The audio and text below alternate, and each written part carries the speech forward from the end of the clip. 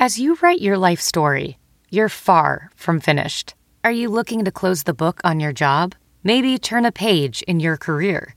Be continued at the Georgetown University School of Continuing Studies. Our professional master's degrees and certificates are designed to meet you where you are and take you where you want to go. At Georgetown SCS, the learning never stops, and neither do you. Write your next chapter. Be continued at scs.georgetown.edu/podcast.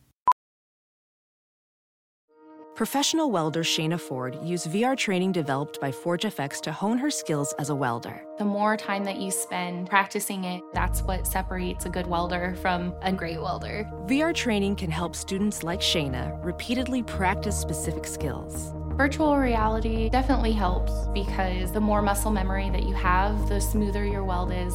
Explore more stories like Shayna's at meta.com/metaverseimpact.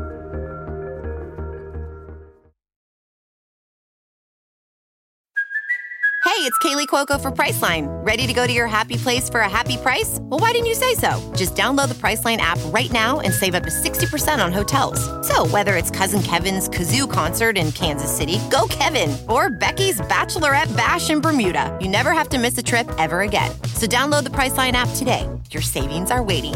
Go to your happy place for a happy price. Go to your happy price, Priceline.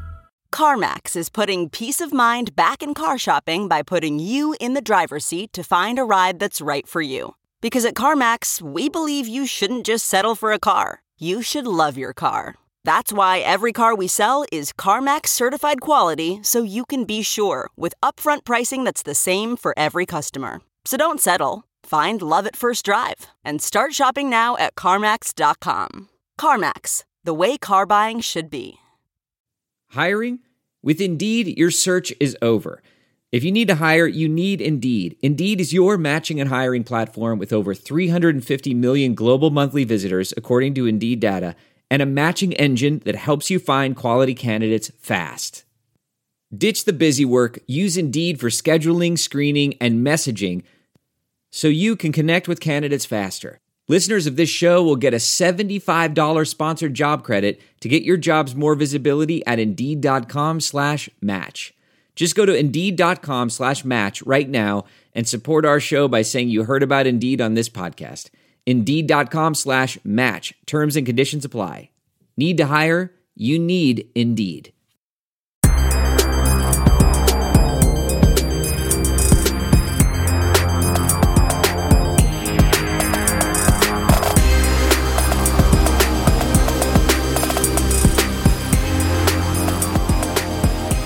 Welcome to another edition of Tag the Roll. This is your host, Mark Schindler. As always, I'm joined by my co-host, colleague, and good friend, Zach Milner. Zach, how are you doing today, man? I'm doing good. Crazy trade deadline yesterday. Last couple of days have been crazy, but I'm enjoying it. So can't complain over here. Yeah, crazy is a really good a good shout because I have been like you all over the place. Trade deadline just like totally sidelined every plan I had to get done work wise because. Yeah, I know every year it feels like we can just be like, oh, this is a crazy trade deadline. But like that to me was the craziest trade deadline since what year was it? When was the year that Goran Dragic got traded from the Suns to the Heat? I just remember that trade deadline. I think there were like 27 trades in one day. It was something wild like that, it felt like. But yeah, I didn't even feel like there were like a crazy amount of trades yesterday, but I just felt like most of the trades that happened has something like significant in it that was like, yeah. Oh wow, okay, that's interesting. Yeah, like every trade seemed to have some kind of weight to it. It wasn't just like there were minimal salary dump trades compared to what it used to be. So it was definitely interesting. But yeah, before we even get started, if you have not already, be sure to follow us on Twitter at Tag the Roll. Of course, go rate and review the pod wherever you listen to the pod. And most importantly, you can catch Zach and I on Playback, which we'll have a link for that in the pod description, and also just on our Twitter to watch games live with us. We just watched Iowa and Indiana women's play yesterday. That was an awesome game. Caitlin Clark and Grace Berger were fantastic. We'll be watching UConn and Marquette tomorrow because this pod will be coming up today on Friday. Or Creighton, my bad. we watched UConn Marquette. Unfortunately, earlier this week, that was not a fun time for Marquette. But yeah, so I'm excited. We've been doing some great stuff there. Watch games with us, talk ball. We have a good time. Yeah, definitely come watch with us. We don't have like a set schedule, but like for the most part, like it has seemed to be like Tuesdays, Thursdays, and Saturdays is like when we've mostly been doing it. Now here and there we might switch up a day or miss a day.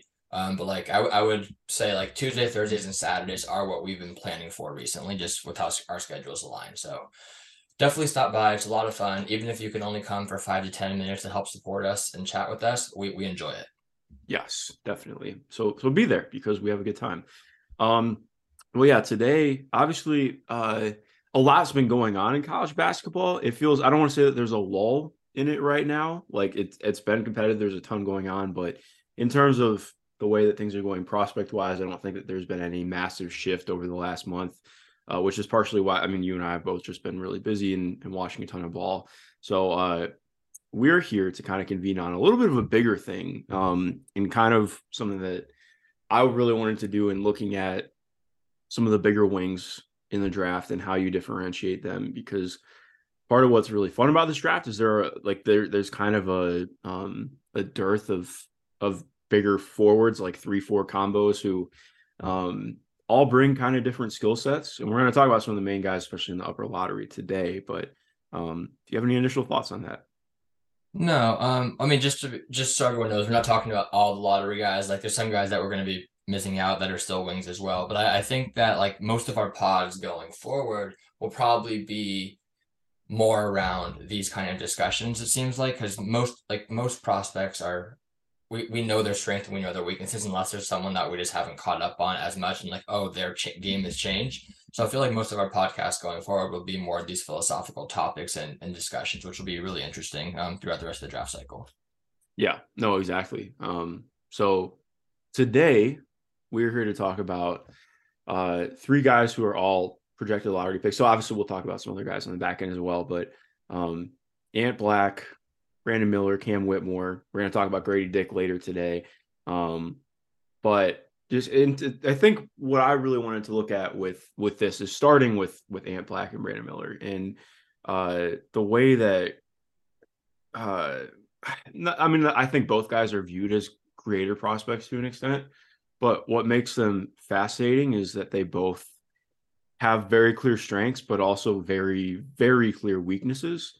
And I think part of what is really interesting in this draft class is trying to parse through what is valuable to you, what you think can grow the most, or what you are going to prioritize the most. And I mean, obviously with Brandon is like nutty shooter, does tons of stuff off the dribble.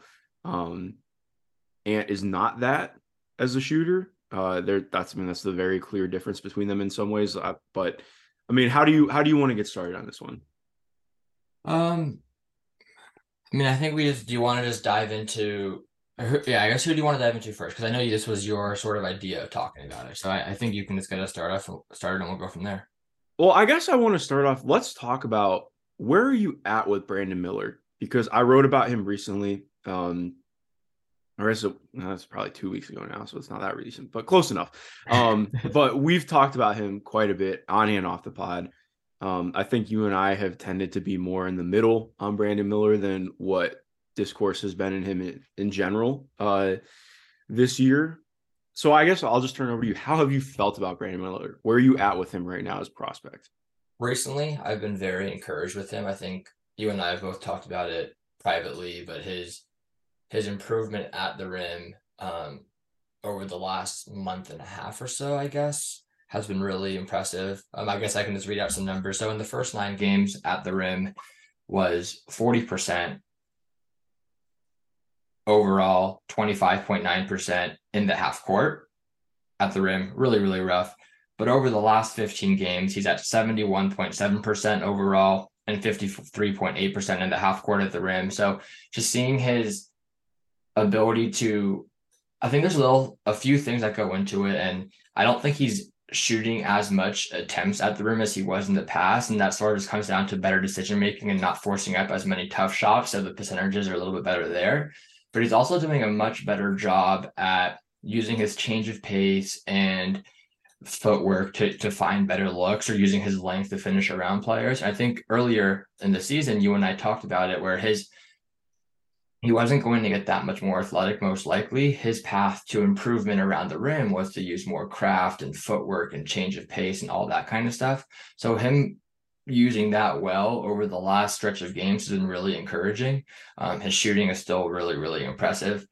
I would say I'm still in the middle in terms of the discourse on him.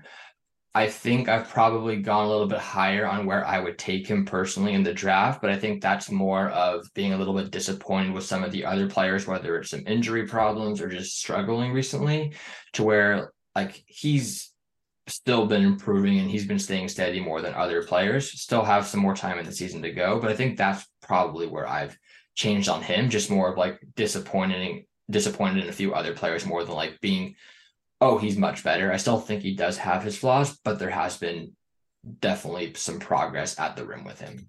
Yeah, I agree. I think part of it, like you mentioned, I think he's been a lot more, or not necessarily there's been more in control, but I think he's been a lot better at not chucking some things. Mm-hmm. Like, if he gets caught even before the rim, I think he's been better at moving the ball or just trying to be a little bit more concerted in how he gets to the rim. It helps too. Like, I think Alabama's done a lot more with trying to get him, instead of giving him standstill pick and rolls, they've been more active in like, okay, what if we have you running into something so you can get a half step? Because the biggest thing for me, it's not like really a touch issue for him. I think it's a lot of it's just been he really struggles to finish through contact. I think he's what, like 6'9", 6'10", like 190. So like that's going to be an issue. I feel like anytime that he has to take contact is what really throws him off right now. And he's been a lot better at not trying to force himself through contact as much. And I think even then, like you mentioned, I think the footwork is going to be really big for him moving forward, because I think that's been improved too. In just how he's attacking. Like you've seen more of him even just getting into Euro steps. Like that wasn't something that I think we saw from him a ton early on in the year. So seeing more of that has been really good to see as well.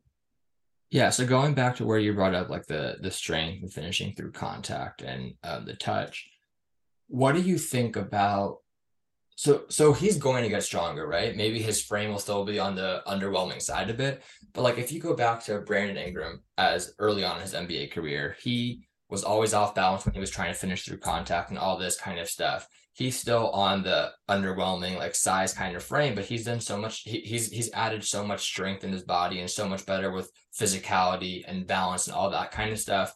Do you think that could be like a similar path for Brandon Miller, like in terms of just finishing, not the overall game, but do you think that's something that he can probably try to follow and still have that underwhelming frame, still not be the strongest guy, but you could still add strength to your body, play through physicality and get better balance?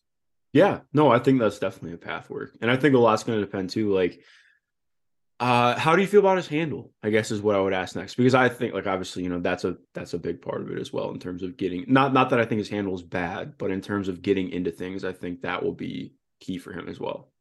Yeah, I'm not too optimistic there at the moment. I don't think it's bad. I don't think it's great either.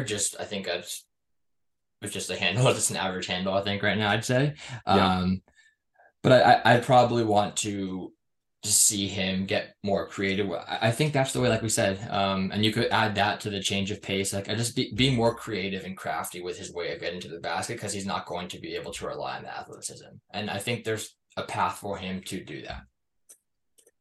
Yeah, I agree. I think with the athleticism right now, like I wouldn't even say that he's a bad athlete. I think he's just more like kind of an average athlete right now, which is not inherently bad. Like he's good in some areas, not as good in others. But I agree with the handle. I think he can have like some good moments of combination, but for the most part, it's pretty looping. It's pretty wide. He can struggle with nail help and, just hard digs. And I think, part of that is, okay, well, he's not going to be a primary at the next level. In my opinion, at least, that's where I would be at on him. So I think that I'm probably a little bit less concerned about that. Like you mentioned, like, I think that's, just based on what some of the reps are going to be for him. But it's worth noting that is kind of like an inherent limitation right now. Yes, I have two quick questions for you. I guess we'll start off with the first one. Is I agree with you. I still am not with him on like the primary kind of guy. Where do you stand on being like a really good secondary for him? Like, do you think that's in his range of possibilities? Yeah, I think part of what has made me higher on him is that I think that's a lot more possible. Like I think obviously this is much higher end outcome, but like I don't think it's crazy for him to be a leading scorer on a team someday. I don't think that he's a guy I want to have lead capabilities. Like I think that point being, he can carry more usage than I think I was comfortable with projecting earlier on in the year.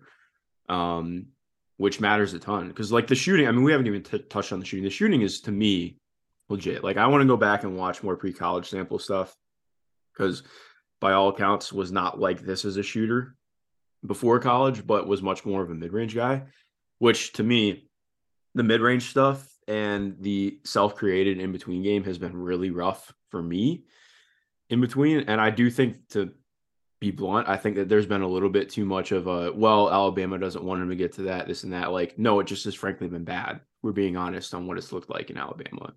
And I think a lot of that is like we've talked about with struggling with strength. If anybody can get into him, like I honestly think like teams that have been most successful against him have just played a smaller winger guard on him that can get into his handle. Physicality, yeah. I agree with that 100%. One thing I will say with like the Alabama mid-range stuff, to an extent, I agree with you where it's just been bad. But he's taken just on jump shots, right? He's taken 23 shots from 17 feet and 173 from 3. So like, I still think like he probably could be putting up a little bit more there to Definitely. show that part of his game, and maybe that will just come with handling physicality better or change of pace or handles to get to those mid-range spots at the next level. But yeah, I think you and I are both on the same page to where there are avenues for him to improve as a mid-range scorer or as a finisher at the basket. We both know he can shoot like crazy already.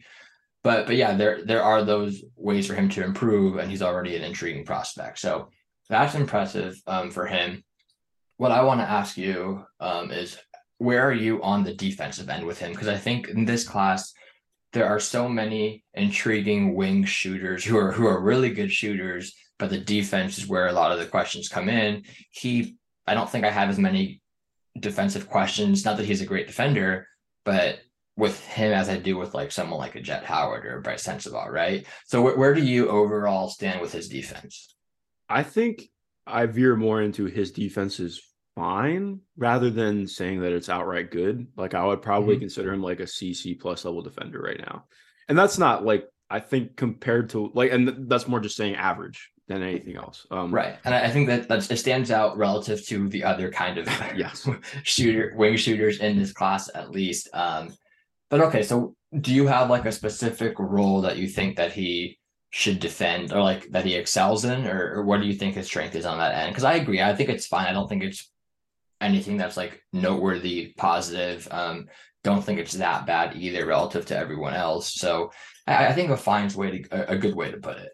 Yeah, I think I view him as somebody that, because he has actually, like, I don't think that I'm going to view him as a guy who's going to become some big time shot blocker, but like, I do think he has had some good moments with help side, even if it's less about like blocking shots, more just being in the right position and moving over as the low man. I don't think that his off-ball defense is great, but I do think it's more like I have questions about him being put through screens. Like I was going to ask you for the screen navigation. I think that's my biggest thing. Like I think he has to be a 4 right now defensively, or you switch him, because I think he's just inherently going to have a lot of issues with screen navigation. I don't think the tape on screen navigation is very good for him this year. I mean, that happens when you're 6'9", 6'10", and your base is really high. Like you're going to struggle to get over screens. And where his strength is at as well hasn't really helped him. But so yeah, I think I view him much more as like, can you play him as a 4 who is, not having to chase guys off the ball, or maybe you're just more comfortable switching your 3s and 4s. Yeah, it doesn't have to necessarily be a 4. Like there could just be some 3s who are just not like ball handlers as well. Yeah. Aside from screen navigation though, like let's say someone wants to go at him in ISO, right? Or they're attacking him just off the dribble. how do you feel about his ability to contain there? Or do you just say that's still struggling with the screen navigation? You just want him off the ball as much as possible? Or do you think he can do a little bit of containing the perimeter if someone's trying to attack a closeout, or just have him in ISO? I think I'd probably want to keep him off the ball as much as possible. Like, I think that he's in a weird spot because, like, I don't think that he's like bad as a containment defender, but he looks a lot better just because of how long he is than I think he is right now. Like, I don't think that his feet are awesome as a defender right now. Like, I really don't think that he should be switched on to guards really all that often. That's more of a break glass in case of emergency thing. But I think part of that too is, like, I think being a more aggressive defender could really benefit him. Like, he's much more like somebody who is going to wait for an offensive player to make a move. And I think letting offensive players dictate things, especially when you maybe don't have the quickest feet in the world, is probably the worst thing you can do. So I do think, like, that's something that automatically you could see him improving on at the next level. And part of that strength too, like, yeah, I was going to say, I don't want everything to come back to strength with him, but it is part of it for sure. It is a big part of his like path to improvement. But the good thing is that's something that should come, and how much the strength improves is still up in the air. But he still just hasn't gotten to an NBA like strength and conditioning program. He hasn't been able to work with that. That's going to help him. So I think that is a lot of like the optimistic way to look at his weaknesses right now. But you obviously can't just attribute it all to, it's strength will get it better. Strength will get it better. There's still stuff he has to improve on from a skill perspective as well. Definitely. I think part of what makes me optimistic is that I don't necessarily think his feel is terrible as a defender. I think it's just a lot of honing in on technique, which that takes time, but I think that's stuff that you can actually improve on. So I'm optimistic about that. How do you feel about his passing ability? I think is the one thing we probably haven't hit on yet. Yeah. With his passing, I think he can like miss some reads here and there to where I'm like, I really like him to make this pass. But I've honestly been somewhat encouraged with some of the passes that I've seen him make. Not that I'm going to say, he's going to be a great passer at the next level or anything, but I think he's had some nice like skip passes that sort of caught me off guard where I was like, okay. Or I've seen like a live dribble left-hand pass to like just a kick out or something. I'm like, okay, that's nice. I mean, I think with him, I don't expect it to really ever be an advanced passer. Maybe I'll change that opinion as the season goes on, but for him, I think that the hope is the scoring gravity will make stuff easier for him as a passer if the scoring does translate from everything that we talked about before. That's probably how I view it right now. Yeah, I agree. Because like I think I looked at it as with the scoring improvements on the interior and just like showing the more capability to do that, I think I'm a lot more optimistic on being able to get the most out of his shot gravity. And then, getting to parlay that into what his reads can become. Because again, like pick and roll reads is all going to be, not saying that is basic, but it's like that's more controlled reps that you can kind of figure out as a secondary playmaker. So I feel good about that. I still think like ultimately like he's like he can make the right reads, but I just think that he's typically later than I would like. And I think that's more about like speaking on him not being a primary and speaking on him being more of a secondary guy. But yeah, I would agree. I think, yeah. I do wonder too if it's not even that his.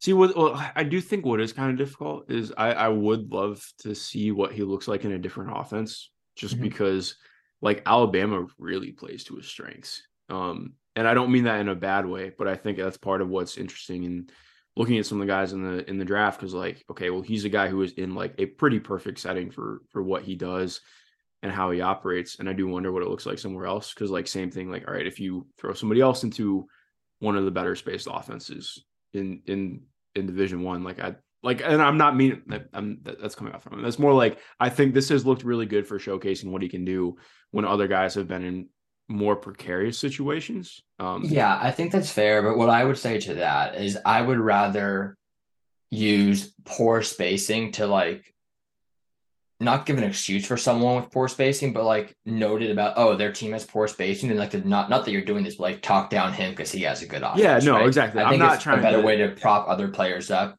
to their context versus because like the hope is a team's going to use him properly. So good job for Alabama doing that. The hope is an NBA team will do the same, right? Yeah, I think more what I was trying to point out is like that is just kind of something that I do have in the back of my head. Like I think that you are getting a pretty crisp idea of what he's going to look like at the next level.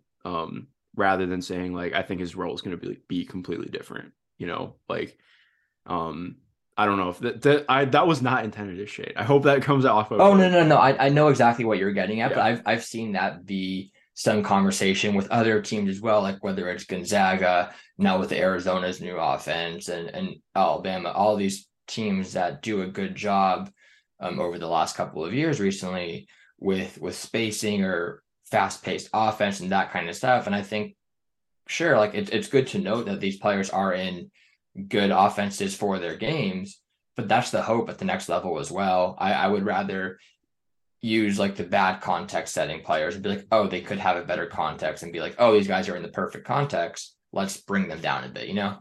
Yeah, definitely.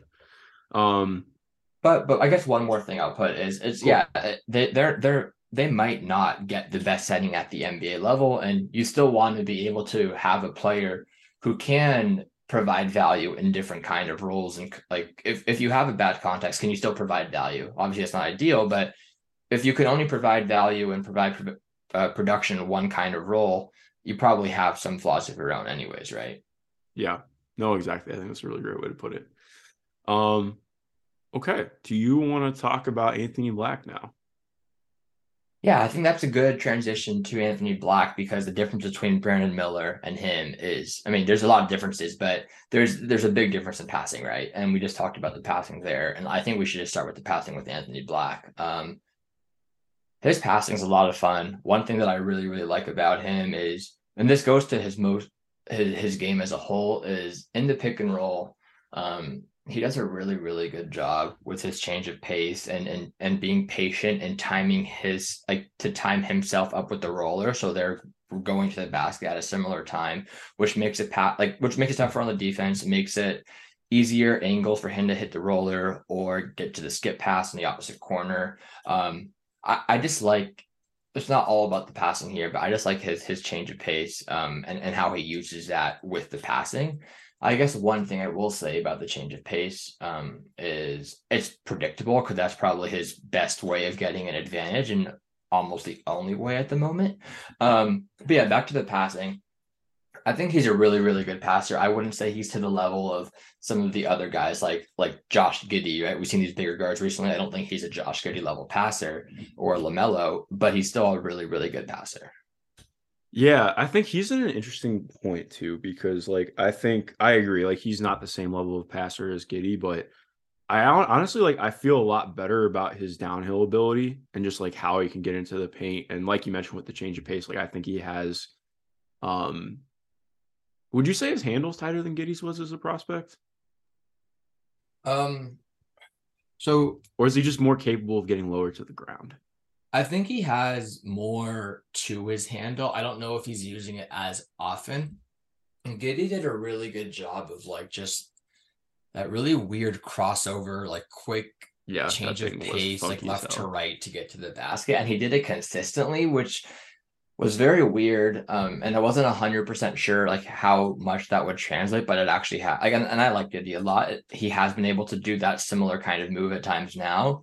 But as a prospect, that's one of the only like few handle things I remember like being like, okay, this is working for Giddey, to where Anthony Black, I don't think he's showing his handle every game, to be honest, but I think there have been some really impressive flashes, like one every 3 or one every 4 games. You see his handle come out and you're like, oh, look at how quickly he changed directions with that like double move. And I'm like, oh, okay, cool. So I would say I'm probably more optimistic with Anthony Black's handle than I was with Giddey's, but it's not like, oh, it's been so much better this year. I just think I've seen more intriguing flashes. Yeah, I would agree with that. I'm trying to think how I want to go with this. What is difficult? like I think what's one of the things that's really hard about watching somebody like Anthony, who I really like, is having to compare the numbers of what his inside the arc scoring is with what I feel like it is when I'm watching.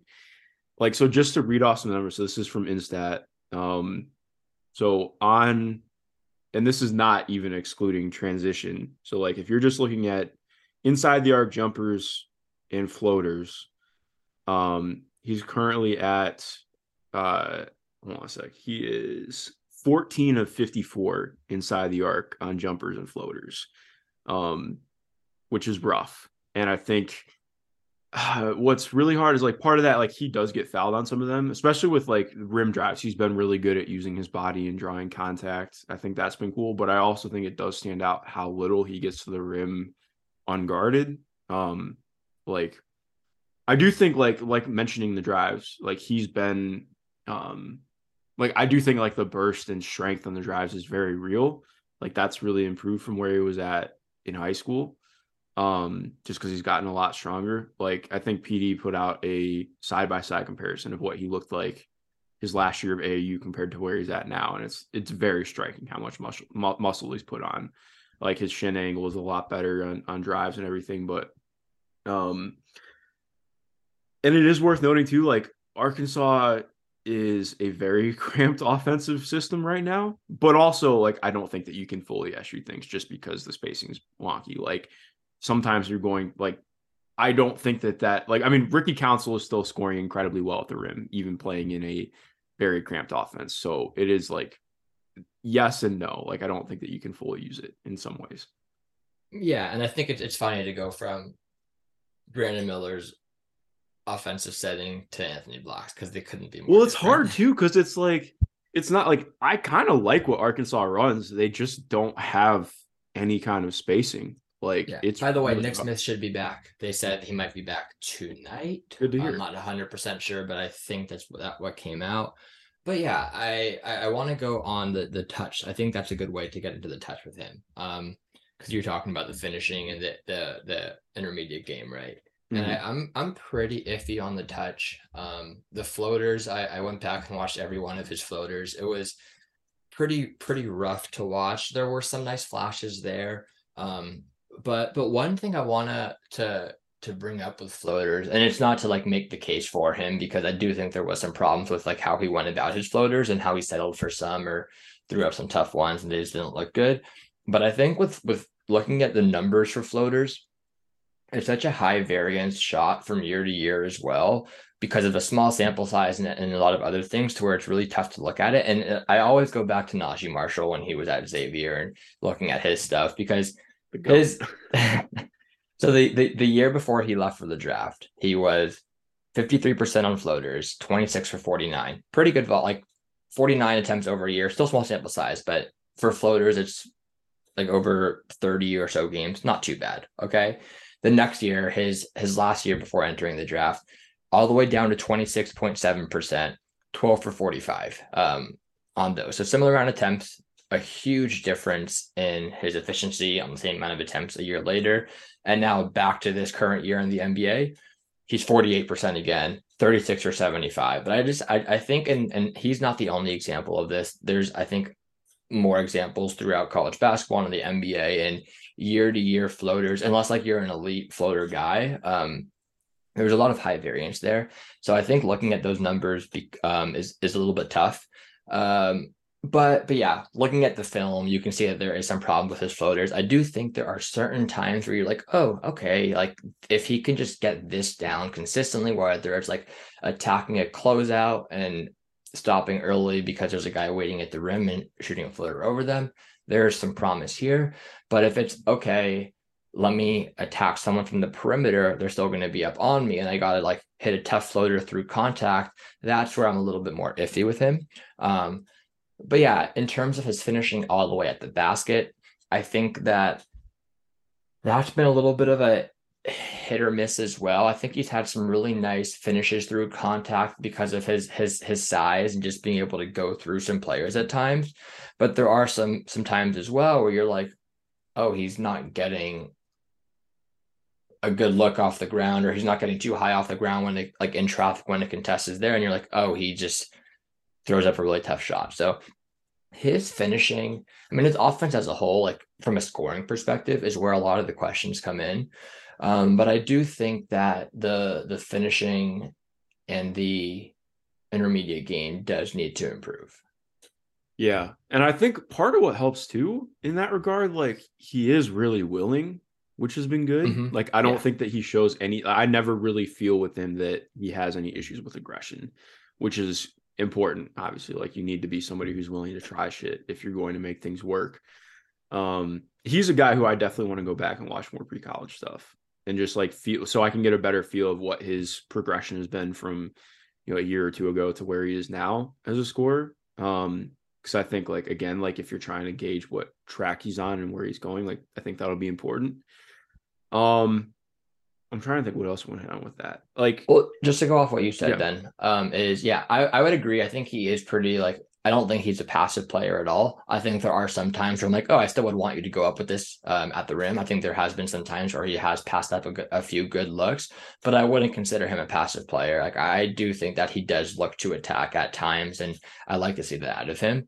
I guess before we go to the defense, do you want to talk about the shot a little bit? I think that's the other part, because we talked about his change of pace already. We talked about the finishing, the passing. Is there anything else besides the shot that you want to touch on?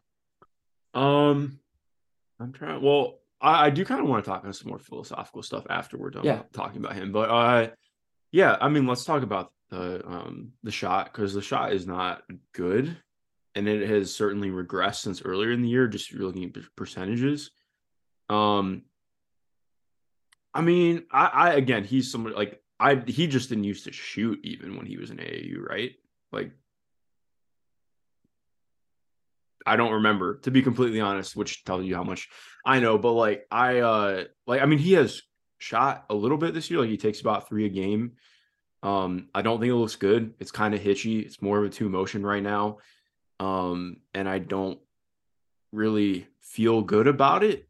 He has some bad misses. Like, he'll just straight up miss the rim sometimes.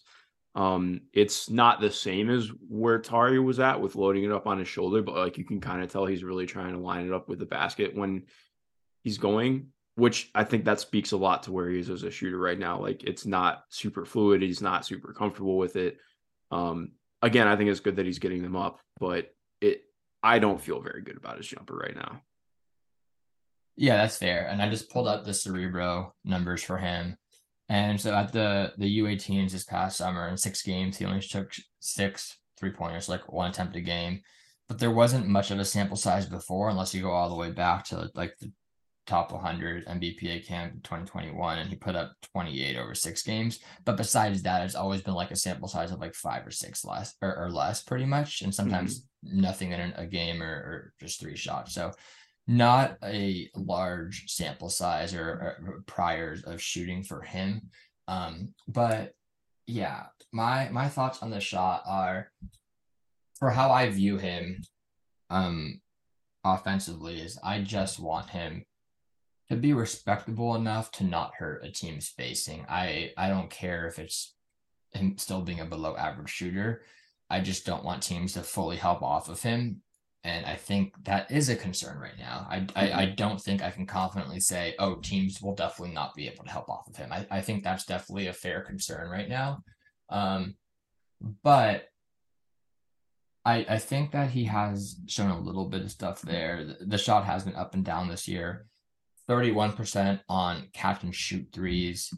If we look at just spot up, no dribble threes, on spot up threes, he's at 33%.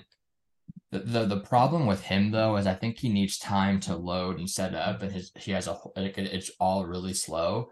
So with being a poor shooter and having a slow shot, you give defenses the opportunity to help off of you, because they'll have extra time to close out on you or to recover to you just because of your slow shot as well, right? Yeah. So I think that he needs to either quicken up a shot a little bit, or just become a little bit more of a respectable shooter, or prove that he can attack closeouts, which right now he might not be able to even get that many closeouts if the shot isn't falling, right? So I think that's where a lot of the concern comes with him.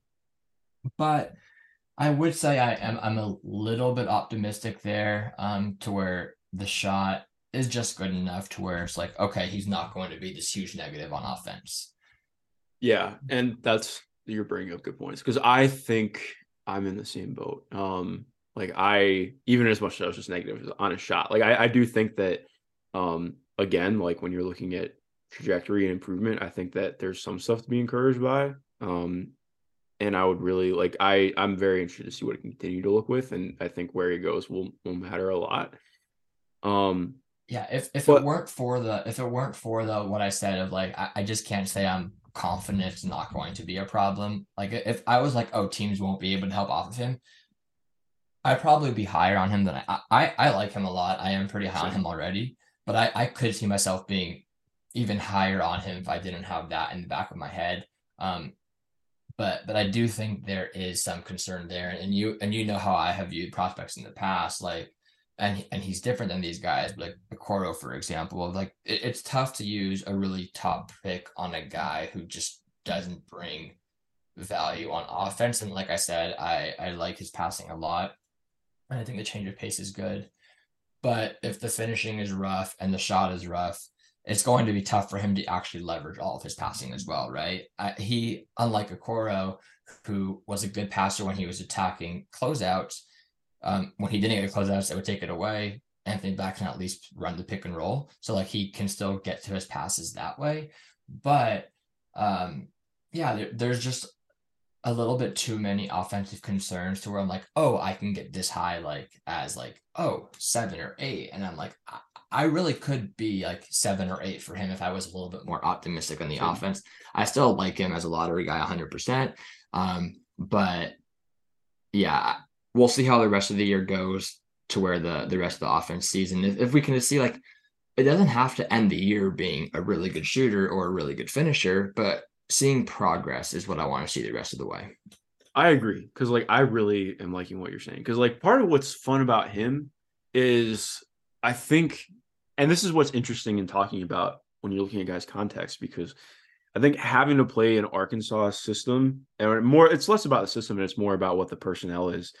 Like, you've really had to see him be aggressive in finding other ways to attack without having optimal spacing, which I think is kind of cool. Because like you see a lot of stuff, like obviously they really empower him to bring the ball up, which I think I made this note because I'm going to write something about this. I always say that. I feel like that I'm going to write something about something, but like I promise it's coming. I have like the outline done. I just need to actually write it. And I've been like clipping and everything, but him and Haley Jones, who plays for Stanford, like I think they're two really good examples of players where you really need to empower them to push the pace, to push the break, to handle the ball, to bring it up, to get the most out of them, and to make it actually more impactful for your offense, to have a player who maybe does have some scoring questions, but really brings stuff with their court vision and like a threshold of athleticism that matters for getting downhill. Like, so like even with Ant, like if somebody plays off of him and he doesn't have an automatic runway, like if there are like two guys that load up in the paint when he's coming in,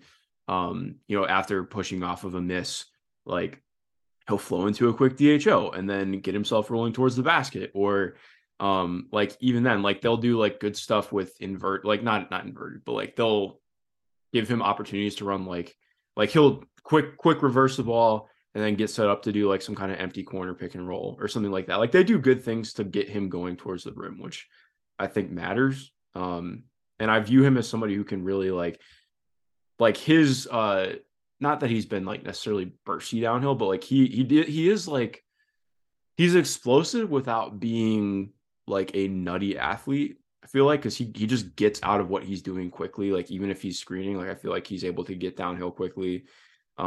He does just a lot of like good quick stuff that I think matters at least a little bit more if you're playing in the right offense. So again, like I think it makes it more contextually important, but point being, like I do have a lot, like he's not going to just stand there and hold the ball, which matters a lot.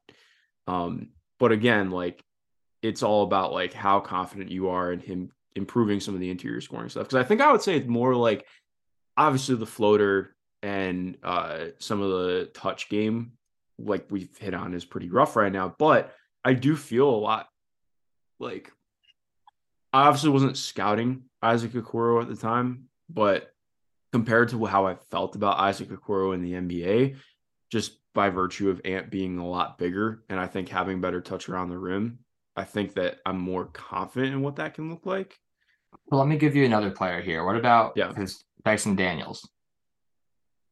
What do you mean and what about him? Just like, because you said you weren't scouting Okoro back then, but you saw Dyson Daniels last year, right? Yeah. So how would you view like another bigger guy who can defend well but has some offensive questions? Like there are definitely clear differences, but how would you view that kind of I think Ant is a better prospect to me than Dyson. I think that I am more confident in Dyson becoming a shooter, but that's what I was going to ask you, because I know I was more confident in Dyson as a shooter than I am with Ant right now. But I mean, Dyson was obviously a really good defender, and we'll go into Ant's defense very, very shortly. But yeah, I just wanted to get what you thought there, because I do think that's probably a little bit closer as one than like an Okoro or a Giddey. Definitely. Because like I would consider Ant a better playmaker than Dyson. I think he's a better defender than Dyson. I know Dyson's really good, but like I think I like Ant as a defender that much in some of the things he can do. But yeah, like I think it's a good point, because like if you don't have confidence that he's going to become like a 35-36% 3-point shooter, is he really a better prospect? I think I don't know, just like based on what his other skills are, I think I really like that he's not contact deterrent. Like even though like it can be not great if he goes flying into contact, I never really feel like Ant is super out of control, which I think helps. But like I appreciate that he doesn't force himself into floaters all the time, which was one of my biggest issues with Dyson last year. Yeah. And one more guy I want to bring up before we go to the defense is, and this is for like how I've looked at stuff, is I'm a little not scared, but just I like Jarrett Culver as a prospect, and he obviously hasn't worked out very well. Another big kind of guy who can play with the ball, have shooting questions. He was actually a good finisher, was a good defender as well. But I think the difference between Anthony Black and him, like I said, I do think the offense can be a concern with Anthony Black, and if it doesn't work out, which is why it can be risky using a top pick on him. But I would say, like, for what I'm telling myself for Anthony Black, is I think he just has much better feel than Jarrett Culver had. Yeah. And even though I like Culver as a defender, I think Anthony Black's just better. I just think Anthony Black's a really, really, really awesome defender, both on and off the ball. So there are differences there, but just some examples of players who have worked out and players who haven't worked out with having those offensive questions while being like a defensive stud, and how high they were picked is good to remember when looking at these kind of players, I think.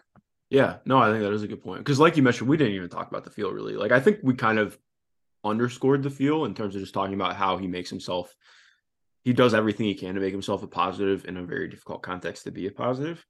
But yeah, I agree. I think his overall feel for the game it's very good. I wouldn't call it great, but I think it's very good. Yeah, I was gonna get more into his feel on the defensive part. Okay. But I guess we can just go into the defense. I think he's one of the better defenders in the class. I really, really like both his on-ball and his off-ball defense. I think he is really disruptive, and he finds ways to impact the plays off the ball. But on the ball, I think for someone his size, he moves his feet incredibly well and quickly. And I think there are some things to be said where he takes a bad angle or a little bit of bad footwork or discipline on a few things here and there where maybe someone gets a step on him. I think that is something that can be pretty easily cleaned up. And if not easily, like something that can be worked on and improved. And one thing with him that I think stands out at times is sometimes even when a guy gets a half a step on him, he just having that kind of size makes it, and his foot speed makes it tough for players to fully turn the corner on him. So he's able to keep them on his hip or like push them off their spot so they don't get all the way to the rim. And I think that stands out with his defense. So I just like his both on ball and off ball defense. I really don't know if I don't know if I'd say he's the best defender in the class, but I don't think there are many better defenders. I'm just like going through Tankathon right now, trying to see if there's anybody I would pick as a better defender than him. See, because like then it gets because I hovered over. It's tough. I hovered over a he's name, the best and I was defender. like, I think that I would say yes, but I think people would disagree with me. I think he's a better defender than Kaysen, just by virtue of his size. Like, I think that helps. I think that helps because we don't need to go too deep into Kaysen now, but yeah. I think one thing with Kaysen is sure. I think he's strong and physical for his size, and maybe he'll be able to like people won't be able to bully him to like get the best positioning on him at times, but still just being able to shoot over players at the NBA level, especially when there's this many talented offensive players, it's something. Like you can go back to any time when like KCP was on the Lakers and they had him defending all these bigger wings. KCP is an incredible defender. It doesn't matter if you have 2 or 3 inches less on someone who can shoot right over you. You can stop them from getting to the basket. You can do all this kind of stuff, and they'll shoot right over you and make a shot, and that counts for something. And even if you all looked at the UCLA Kentucky game, Jalen Clark is not a great offensive player, and he was able to get good positioning against Kaysen 2 or 3 times and just score over him around the basket. Obviously, you don't want to use one game and just run with that because that's not good process. But I do think that it is definitely noteworthy that Kaysen probably shouldn't be defending many wings, and that does lose some value. Yeah, I agree. So, because what was I going to say? So going through, I think Jarace is the only guy I would put over him right now, excluding Victor, obviously. And that's probably because you think Jarace brings more versatility to the floor than Anthony Black, even though you probably would say Anthony Black's a better on-ball guy. You just think Jarace does more versatility and different kind of coverages in the pick and roll, defending bigs, and he could still switch a little bit, and off-ball defense is good. Yeah, I think that makes sense. Makes sense. Yeah, we're in the same boat. But like you mentioned, like watching him ice pick and rolls is very fun. He's very he is so aggressive in attacking people in ice coverage, which I love. I think like one of the things that and obviously part of it's not always on players. I think part of it's how it gets coached, but like I hate when ice coverage is just like, all right, well, we're here waiting for you. Okay, well, a good guard can just pick that apart and say, well, as soon as you start to recover, I'm just going to make you wish that you hadn't iced my coverage. But Ant just hounds people coming in an ice coverage, and I love it. He just does so many little things as a defender that I really appreciate. Exactly like you mentioned. Like, I think the defensive freneticism is really huge. Like he covers so much ground because he's just always moving. It's maybe I'm like conflating like body types and how they move a little too much, but like he's very much like Sohan as a defender to me, but I think he has better feet, and that matters a ton. Like in that same vein of like, I don't think that they're going to be real rim protectors, but they can be very good as low man because they make the right moves. They're good in scheme, like, and they're playing. I mean, they play the same scheme too. So yeah, I've really loved Ant Black. Awesome. I can't remember if it was with him or with Brandon Miller, but I know there was something that you said you wanted to get more into something philosophically. Was that something that we didn't touch on yet, or did we already touch on that? Well, I guess my question for you is going to be, who are you going to bet on more? Which I know not saying that it has to be like choosing either one of them, but when you're looking at somebody who has this tremendous, like very good feel for the game, who brings what they bring defensively, and has like, I am very confident in saying that I don't think Brandon Miller is ever going to get to the level of playmaker that Ant Black's at. Just because I don't believe that you can just grow that. Like, I don't think that, like, even if you really work to rep things out, like, I don't think that organically it's going to get to that. So how do you try and view that? Because to me, like, I think I tend to view playmaking as like arguably the most important playmaking combined with handle as like the most important part of a prospect in some regards. Like when you're looking at like somebody who really you want to carry usage. So I don't know, like, how do you end up kind of rating? Obviously, it's going to depend on who is who's drafting. But yeah, so for me, I think if you were to ask me this like a month and a half ago or so, I probably would be like, okay, I would probably take Anthony Black. Right now, if I had to pick between the two, I would go Brandon Miller. And I think I agree with you to the extent that I don't think Brandon Miller will get to the same playmaking level as Anthony Black. But I think my concern with Anthony Black's offense, and maybe he won't be able to use all that playmaking, or even if he can, there will still be some flaws on that end to where he might not be a positive on the offensive end still is what's holding me back from wanting to bet on him more. I think it is tough, but like we talked about, I think Brandon Miller doesn't have to be a primary guy. He can be a secondary guy to where like he can hopefully do a better job attacking off the catch, be a really, really good shooter, get better with the mid-range shots and finishing at the rim and improve the handle a little bit. I don't think he necessarily needs to be as good as a passer as Anthony Black. And like we touched on, I think it's fair to assume that Brandon Miller, if things were to work out, he'd have more scoring gravity than Anthony Black does. So the scoring gravity should open up more passing as well, just to help him a little bit. So yeah, no, I would go Brandon Miller between the two.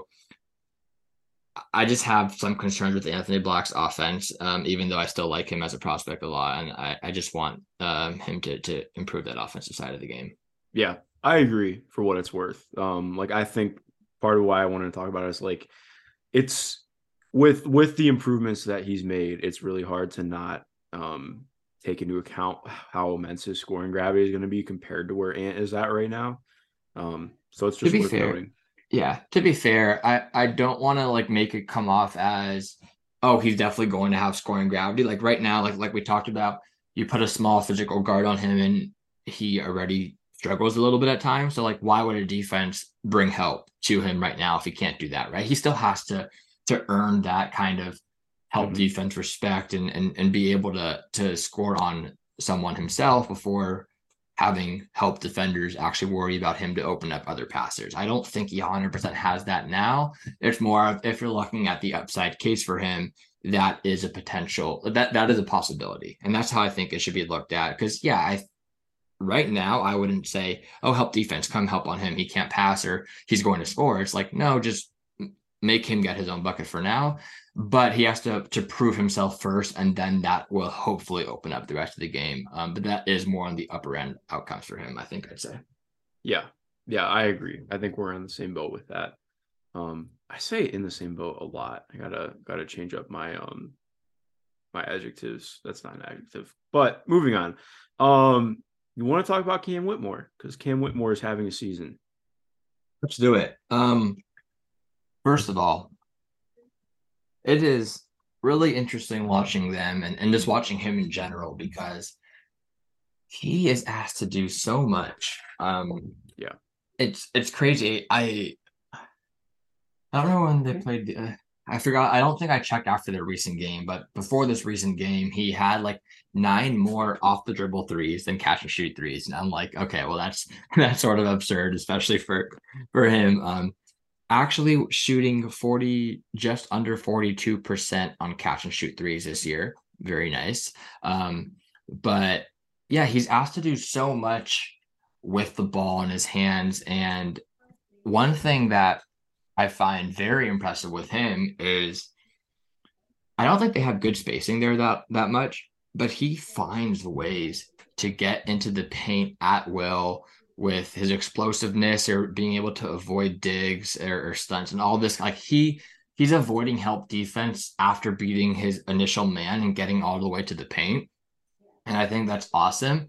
I think once he's there in the paint, there are some questions with him where I think the finishing has been pretty rough. I don't want to say it's totally, he just has bad touch. I think a lot of it can go back to honestly what we talked about with Brandon Miller's improvement of just not taking as many tough shots. I think Cam Whitmore tries to finish through 3 guys at times when it's just not a good approach to go up with the ball. So I think just changing his approach and process once he gets into the paint could actually improve his numbers more than just like, oh, he has bad touch. I think that's a better way, or how I'd look at it.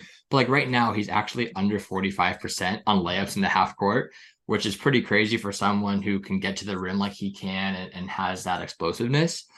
But yeah, I think how his ability to get into the paint is really, really impressive, especially with him being able to avoid the help defense that has come once he's beaten his guy on the perimeter. That's like one of my favorite things I think that I've noticed watching his film.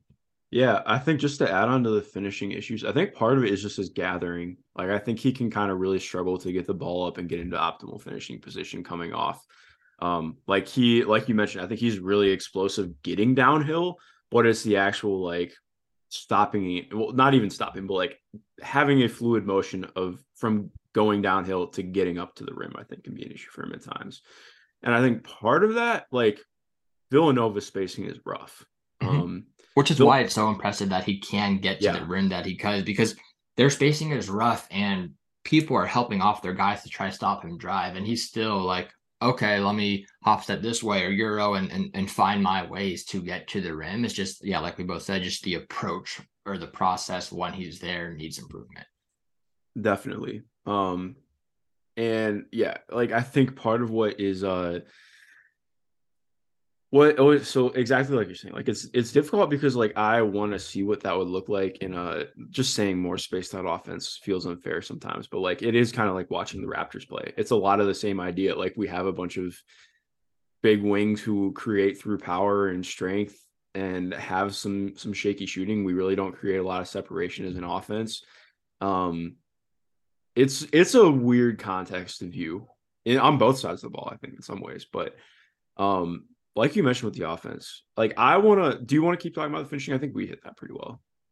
No, I think I'm good on the finishing. I think that still like is able to find like easy dunks in the half court, which is very promising. Like he's able to beat his guy on baseline drives or whatever and have dunks or just get some offensive rebound and putbacks and all this kind of stuff. So it's not like he is just doesn't have stuff going for him at the rim. It's just like on layup when he's attacking from the perimeter. If there's not like an easy dunk, it has been bad. But yeah, I think we've touched on the finishing enough.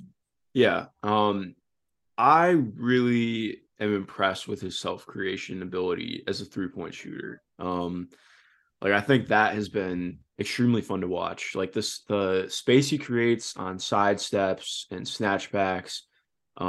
Really it's not the same as Benedict Mathurin, but he uses the jab step a lot to try and set up defenders to get into his side step and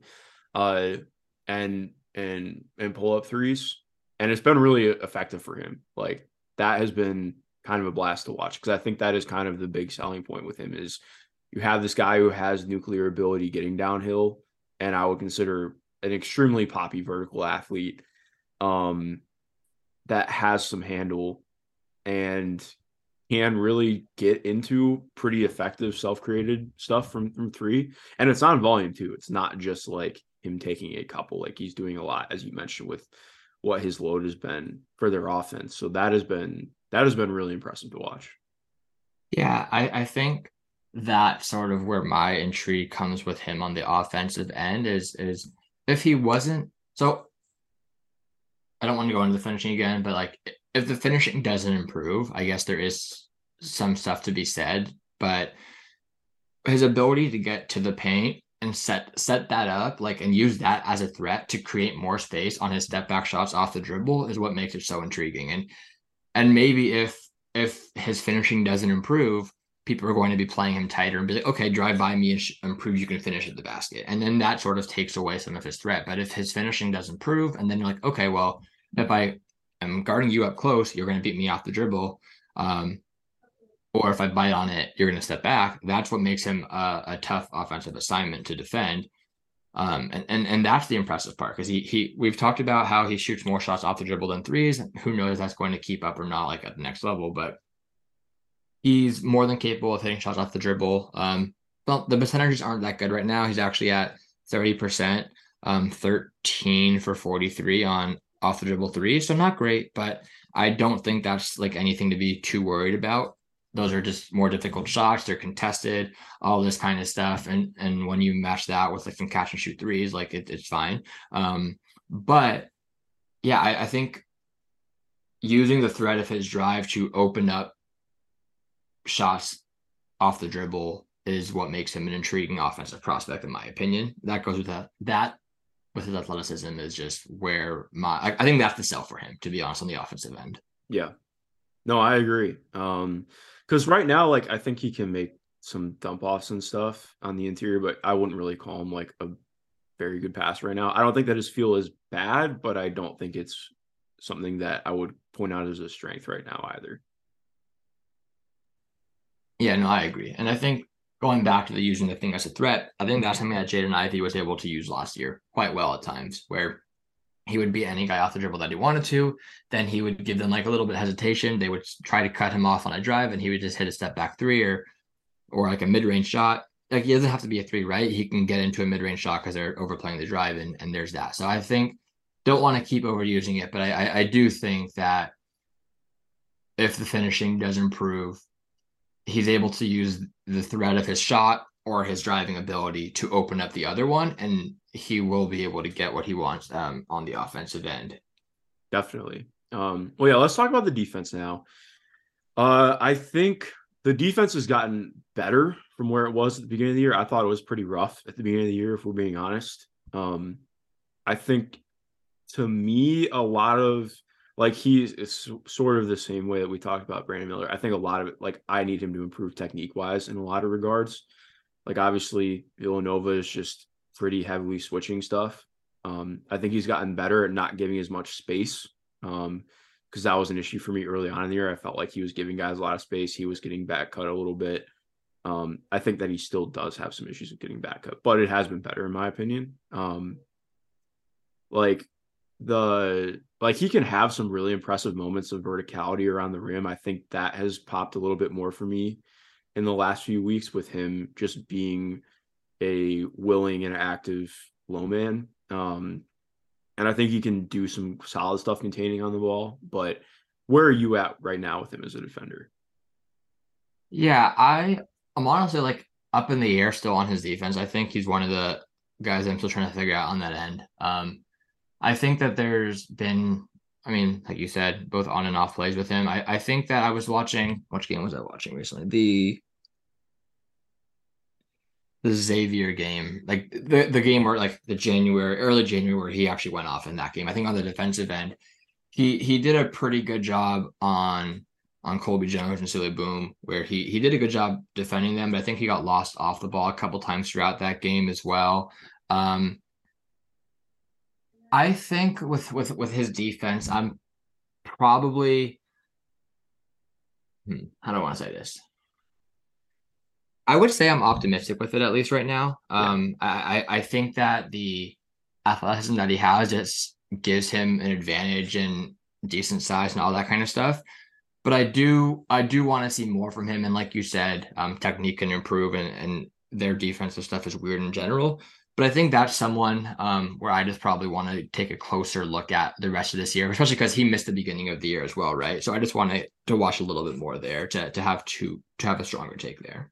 Yeah, I agree, because I think, like you mentioned, I think he's Ivey's a really interesting point to bring up, because again, not the same guys, but or archetypes even, but I think in terms of he can kind of, I think he still has to learn the boundaries of what his athleticism can do sometimes. I think because he can finding, like we mentioned, in terms of finding optimal angles to take and how to not overplay things, even though you can be really aggressive with what you have with his lateral quickness and explosive ability. I think that's going to be a learning thing in the NBA too, for sure. But I agree. I'm optimistic on him. I don't think that he's got the preternatural feel to be an all-world defender, but also he has, a lot of capabilities and qualities that I do like as a defender.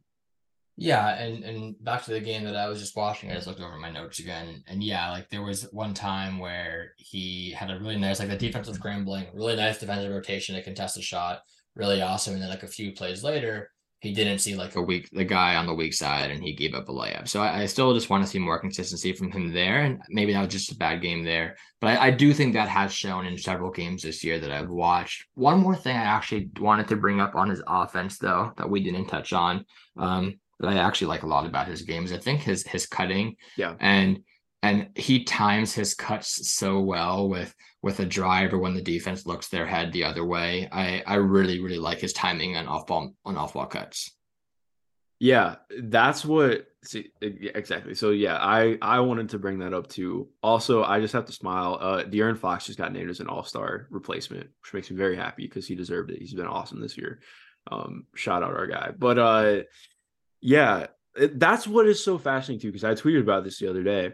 Like his cutting really hits even in a system where it doesn't feel like it should as much. And I do think like there are times where I think he cuts like in opportune times, but like part of that too is also just, again, overall spacing and everything. But like you mentioned, like his like just like I think that he's a guy who can score like 5-6 points a game just off of being really active, playing alongside a good playmaker. And moving off the ball. Like that's valuable stuff. Yeah, I agree. So do you have anything else you want to touch on with him or I guess bringing him, obviously he's a different player. I mean, all three of the guys that we've talked about are different players, but where do you stand on him compared to the Anthony Black, Brandon Miller discussion that we just had about who you would bet on? Yeah.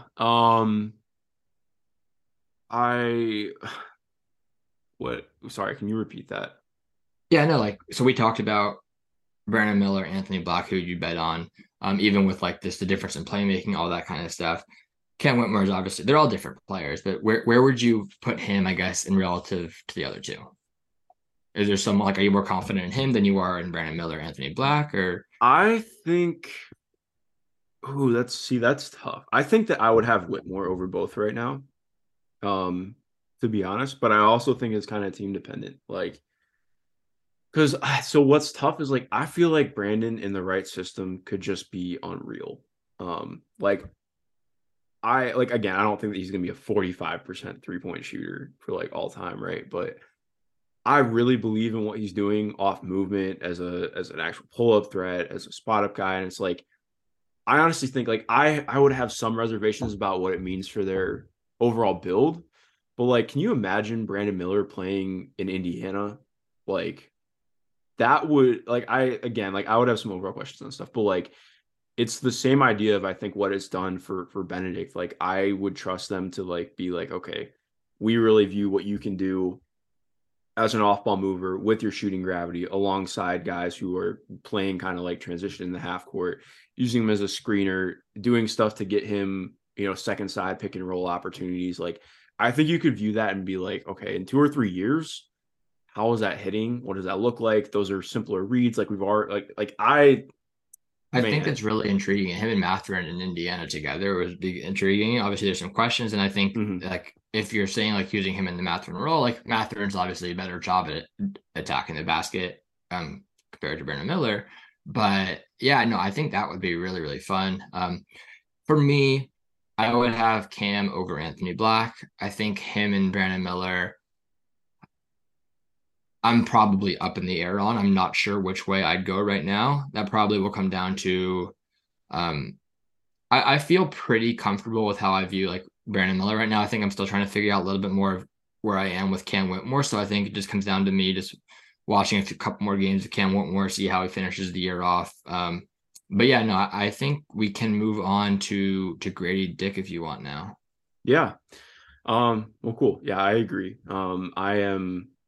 This draft class is fun. But yeah, let's talk about Grady Dick, who Kansas the Big 12 has been kind of wild this year. Feels like every single game is a ranked top 20 game, which has been fun, but also like there are just some like Kansas State randomly beating the shit out of Kansas the one night where I think they were like up 15 the entire game pretty much. Like it feels like we get one of those a week. So that's been fun. Where are you at with Grady Dick right now? I like him. Grady Dick's someone where like I really enjoy watching him play. I think he's a really, really good player. in terms of where I am with him as a prospect, I think he's a good prospect, to be fair. Not 100% sure how high I'd actually feel comfortable taking him at the moment. I still think there are some, like, I feel like he's one of those, like, oh, he's a really, really good shooter, a good off-ball player. One of those safer kind of offensive bets in that kind of role. But I'm not entirely sure where I view. See, it's tough because with all my other, like, I've liked these big wing shooters with Cam Johnson, Corey Kispert, and all these guys where I'm like, okay, well, they might not have like the most kind of upside that you view, but being an elite shooter is that's a lot of upside in itself. And being an elite shooter opens so much up for your offense to where I don't want to say I don't think Grady Dick has much upside, because I think, like I said, an elite shooter does bring a lot of upside to a team. But I do wonder like how high I'd be comfortable taking him. I think he's a lottery guy for sure. I'm not sure I get much higher. I wouldn't say for sure, but definitely like I think back end lottery for me makes sense with him. But yeah, really good off ball mover, really, really good shooter. I think the one thing with him is all of his shots like are created for him. He doesn't do a great job of, and I think he showed it a little bit early in the year, but like he was able to attack off the dribble a little bit more early in the year. But recently I feel like it's just all off of cuts. And all of his like shots off the dribble are all like one or two dribble attack closeouts, get to your spot and pull up for two. It's not really, oh, he's creating this for himself. Which to be fair, like he still can hit a dribble pull up, but it's more like, okay, someone else drove, kicked it out to him, the defense is scrambling or in rotation, and he attacks that. But he's just such a good shooter, has good size, still a good off-ball player with the cutting and just understanding of spacing on offense. But yeah, that's sort of how I view him. Where do you view his upside, I guess? Yeah, I think part of what's been tough about him in Big 12 play, not that he's been bad, but like you mentioned, I think you kind of see his limitations right now more in Big 12 play. So just for reference, since the start of January, he's only shooting 39% from the field. And a lot of that, like, yes, his 3-point percentage is dipped, but also like he just isn't getting to the rim a ton. And I think that has been a bit of a hindrance because, like, exactly like you mentioned, I don't think that I don't think that his handle's like terrible, but I also like, I mean, it is a clear limitation. I think bringing up Cam Johnson is a really good point. And so, yeah, where am I at with him? I think one thing that's helped with Big 12 play too is that I think his defense has looked a little bit better. Like, I always felt that it was getting a little bit overblown early on in the year. Like, it was a big shift going from where he was at Sunrise to what he was asked to do in Kansas. Like, yes, he was over aggressive, but I've always felt his hands are really good. I think he's been better at staying in front of people since the turn of the year. It's still not perfect, but like, I think being talked about as like this defensive sieve, I don't think that we're in that territory anymore. So that has been a positive for sure. But yeah, like overall, like I think what you're saying is kind of what rings out with me. Like, I view him as a lottery guy, but I would probably struggle to take him very high right now, just because I don't know what I view with him in terms of upside. Like, and maybe I'm being unfair, but right now I feel like it's easy to feel good about what the floor is, but I also am not entirely sure that I feel like there's a ton more there ceiling wise. Yeah, I think that's fair. I think the problem is yeah, like I actually do think he does a good job with his pump fakes as well. Like I said, when he dribbles off like 1-2 dribble pull up off the catch, he does a good job with his pump fakes and his jabs to get to his spots as well. I do think that is part of his game. But yeah, I find it unlikely that he'll ever create shots for himself consistently at the next level. It's more of people going to be creating for him, which there's nothing wrong with that. But you either have to be not you have to be, but to make up for that from an upside case is okay, let's do that. But you have to be an elite shooter with shot versatility, off movement, spotting up, good range, which he can do, to be fair. Like, that's probably, I think, a more likely path for him to become a really good player.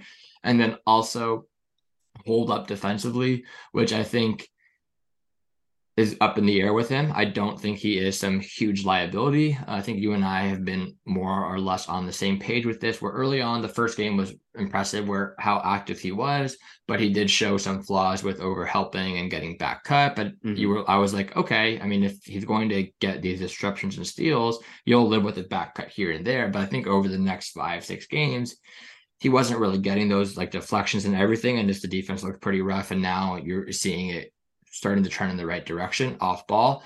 I think on ball, he does have hands for strips, and I think he moves his feet all right to where like he'll beat someone to their spot and like draw a charge pretty much. But I do think that teams will still try to attack him on the perimeter, whether it's try to like drive through him or all this kind of stuff, where I think there is still a question to be had. So yeah, I think for him, the case to being a really good player is, become an elite shooter.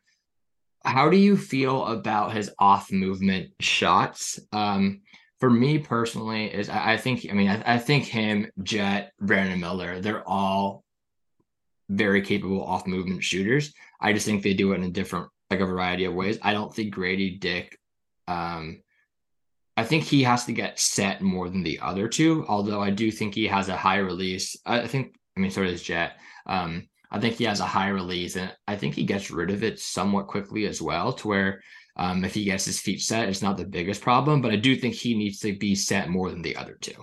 Yeah, I think I don't know if this is necessarily the same point that you're trying to make, but I think I'm in his shot is really fast, like you mentioned, but I think his shot crap is kind of slow. Like it takes him a little bit. Like he needs to, like exactly like you're mentioning. Like Jet and Brandon Miller can get stuff off.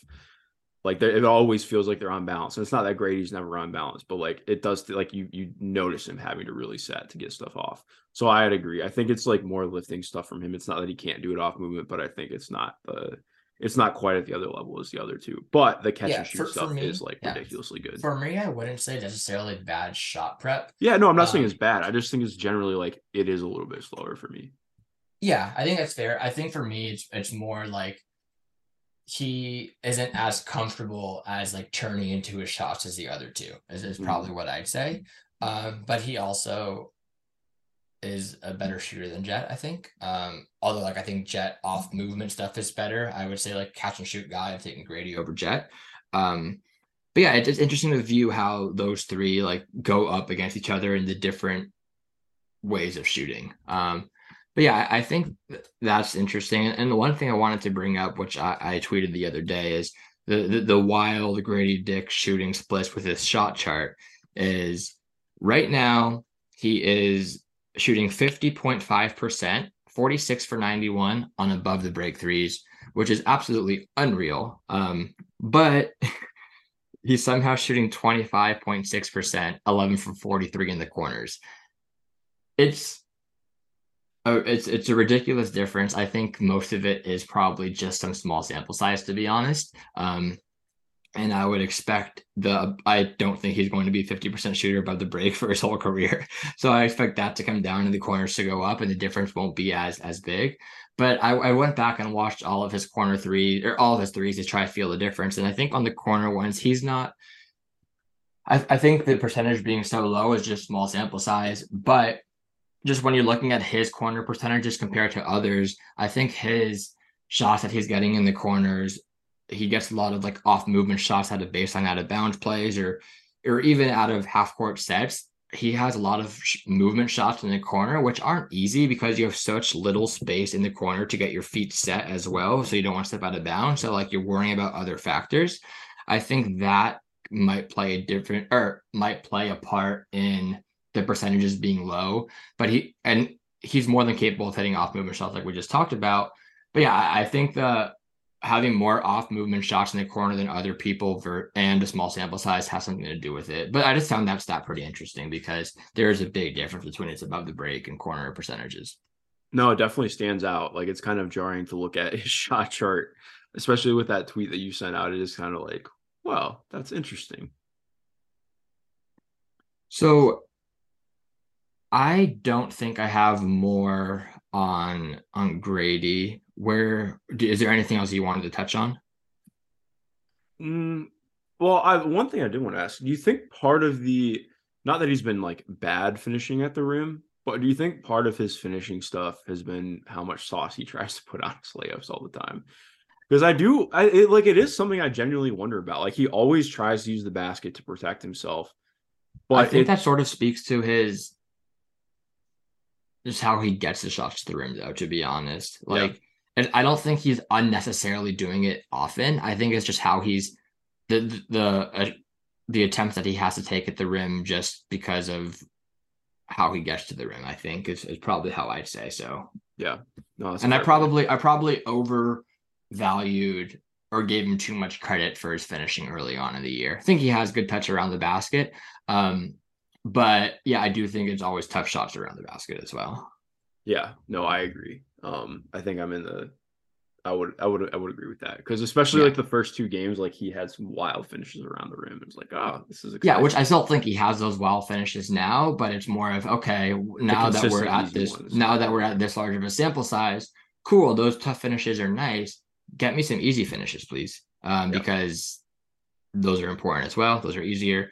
All of that matters. So I probably overvalued that a little bit early on, but that's a good thing about having a long season. You can always adjust your opinion, and we still have several months until the draft. So still plenty of time to adjust any opinions that you have, but that's where I'm at with him right now. And I guess last thing is same question after every other guy. Where do you think about he compares to the other 3 that we've talked about now, right? So we said, I think we both agreed Anthony Black was behind Cam and Brandon Miller.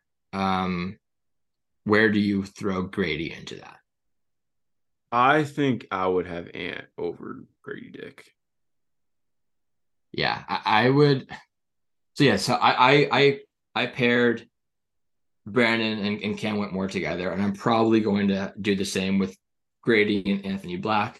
I think for me, it mostly comes down to where I will end up feeling on Anthony Black's offense and how I think it translates to the next level. Mm-hmm. If I continue to have that concern, well, I'm like, oh, Grady Dick can be this elite shooter, maybe I'll prefer Grady Dick. But if I can just be optimistic enough about Anthony Black's offense to where it's not going to be a negative, I like how much more he brings to the floor. And he can be a really, really good player. I think they're all really good prospects, though, for sure. But yeah, Grady Dick to me, more back end lotto. Honestly, I wouldn't be too surprised if he slips outside of the lottery, but top 20 for sure, most likely in like that 12 to 16 range for me. But I that's just off the top of my head. I haven't like actually made that list right in front of me right now. Yeah, no, I think I'm in the same area with that. I'm probably, I've seen some like top 10 buzz for him, and I'm not there. I wouldn't like hold it against somebody if they were, but I'd be a lot more with where it's at right now. I'd be a lot more interested in betting on Ant Black. I guess, it depends on the team, of course. I always have to throw that caveat on, but yeah. I know you wanted to shout out a couple guys before we get done with the pod. Obviously, you just wrote a piece on them over at Cerebro, so give us the lowdown. Yeah, so I just wrote about Tristan da Silva and Kobe Johnson. Check it out over on Cerebro. It's on their Substack. It's on my Twitter. It's pinned to the top. So check it out, please. But yeah, Kobe Johnson and Tristan da Silva, give a quick summary. I think they're 2 really underrated Pac-12 prospects this year. Tristan da Silva, the funny thing is they're actually both younger brothers of players who played in college recently. Tristan da Silva is Oscar da Silva's younger brother, and Kobe Johnson is Jalen Johnson's younger brother. But Tristan da Silva has been one of the most like improved and impressive players I think I've seen recently. Like a little bit over a month ago, or about a month ago, he had like a 30-point game versus Oregon, and ever since that game, he has just been lights out. I think over the last, I think it's over the last 9 or over the last 10. He's like 50. Yeah, over the last 10 games, 55% from 3. So that's obviously not going to stay up. But the intrigue with him is listed at 6'9". He has some perimeter skills, really good shooter. How I'd use him at the NBA level is you're probably just having him spot up on the perimeter, space the floor for your stars or whatever.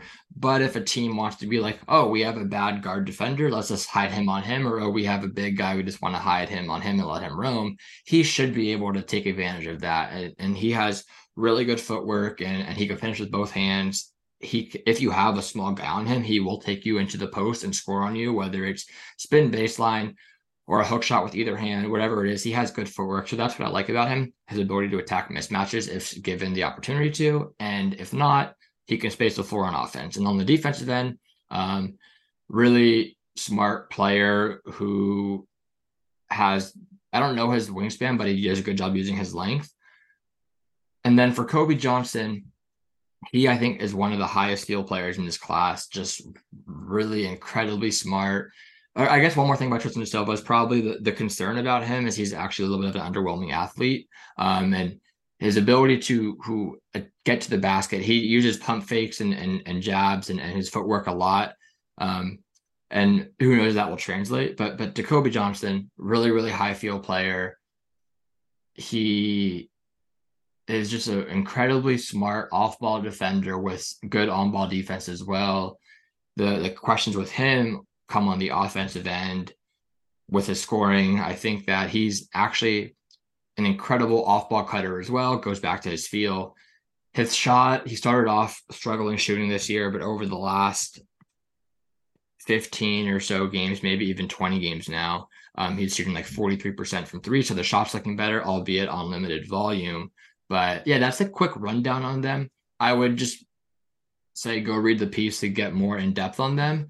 But I do think that both of these guys are worth taking a look at in the draft.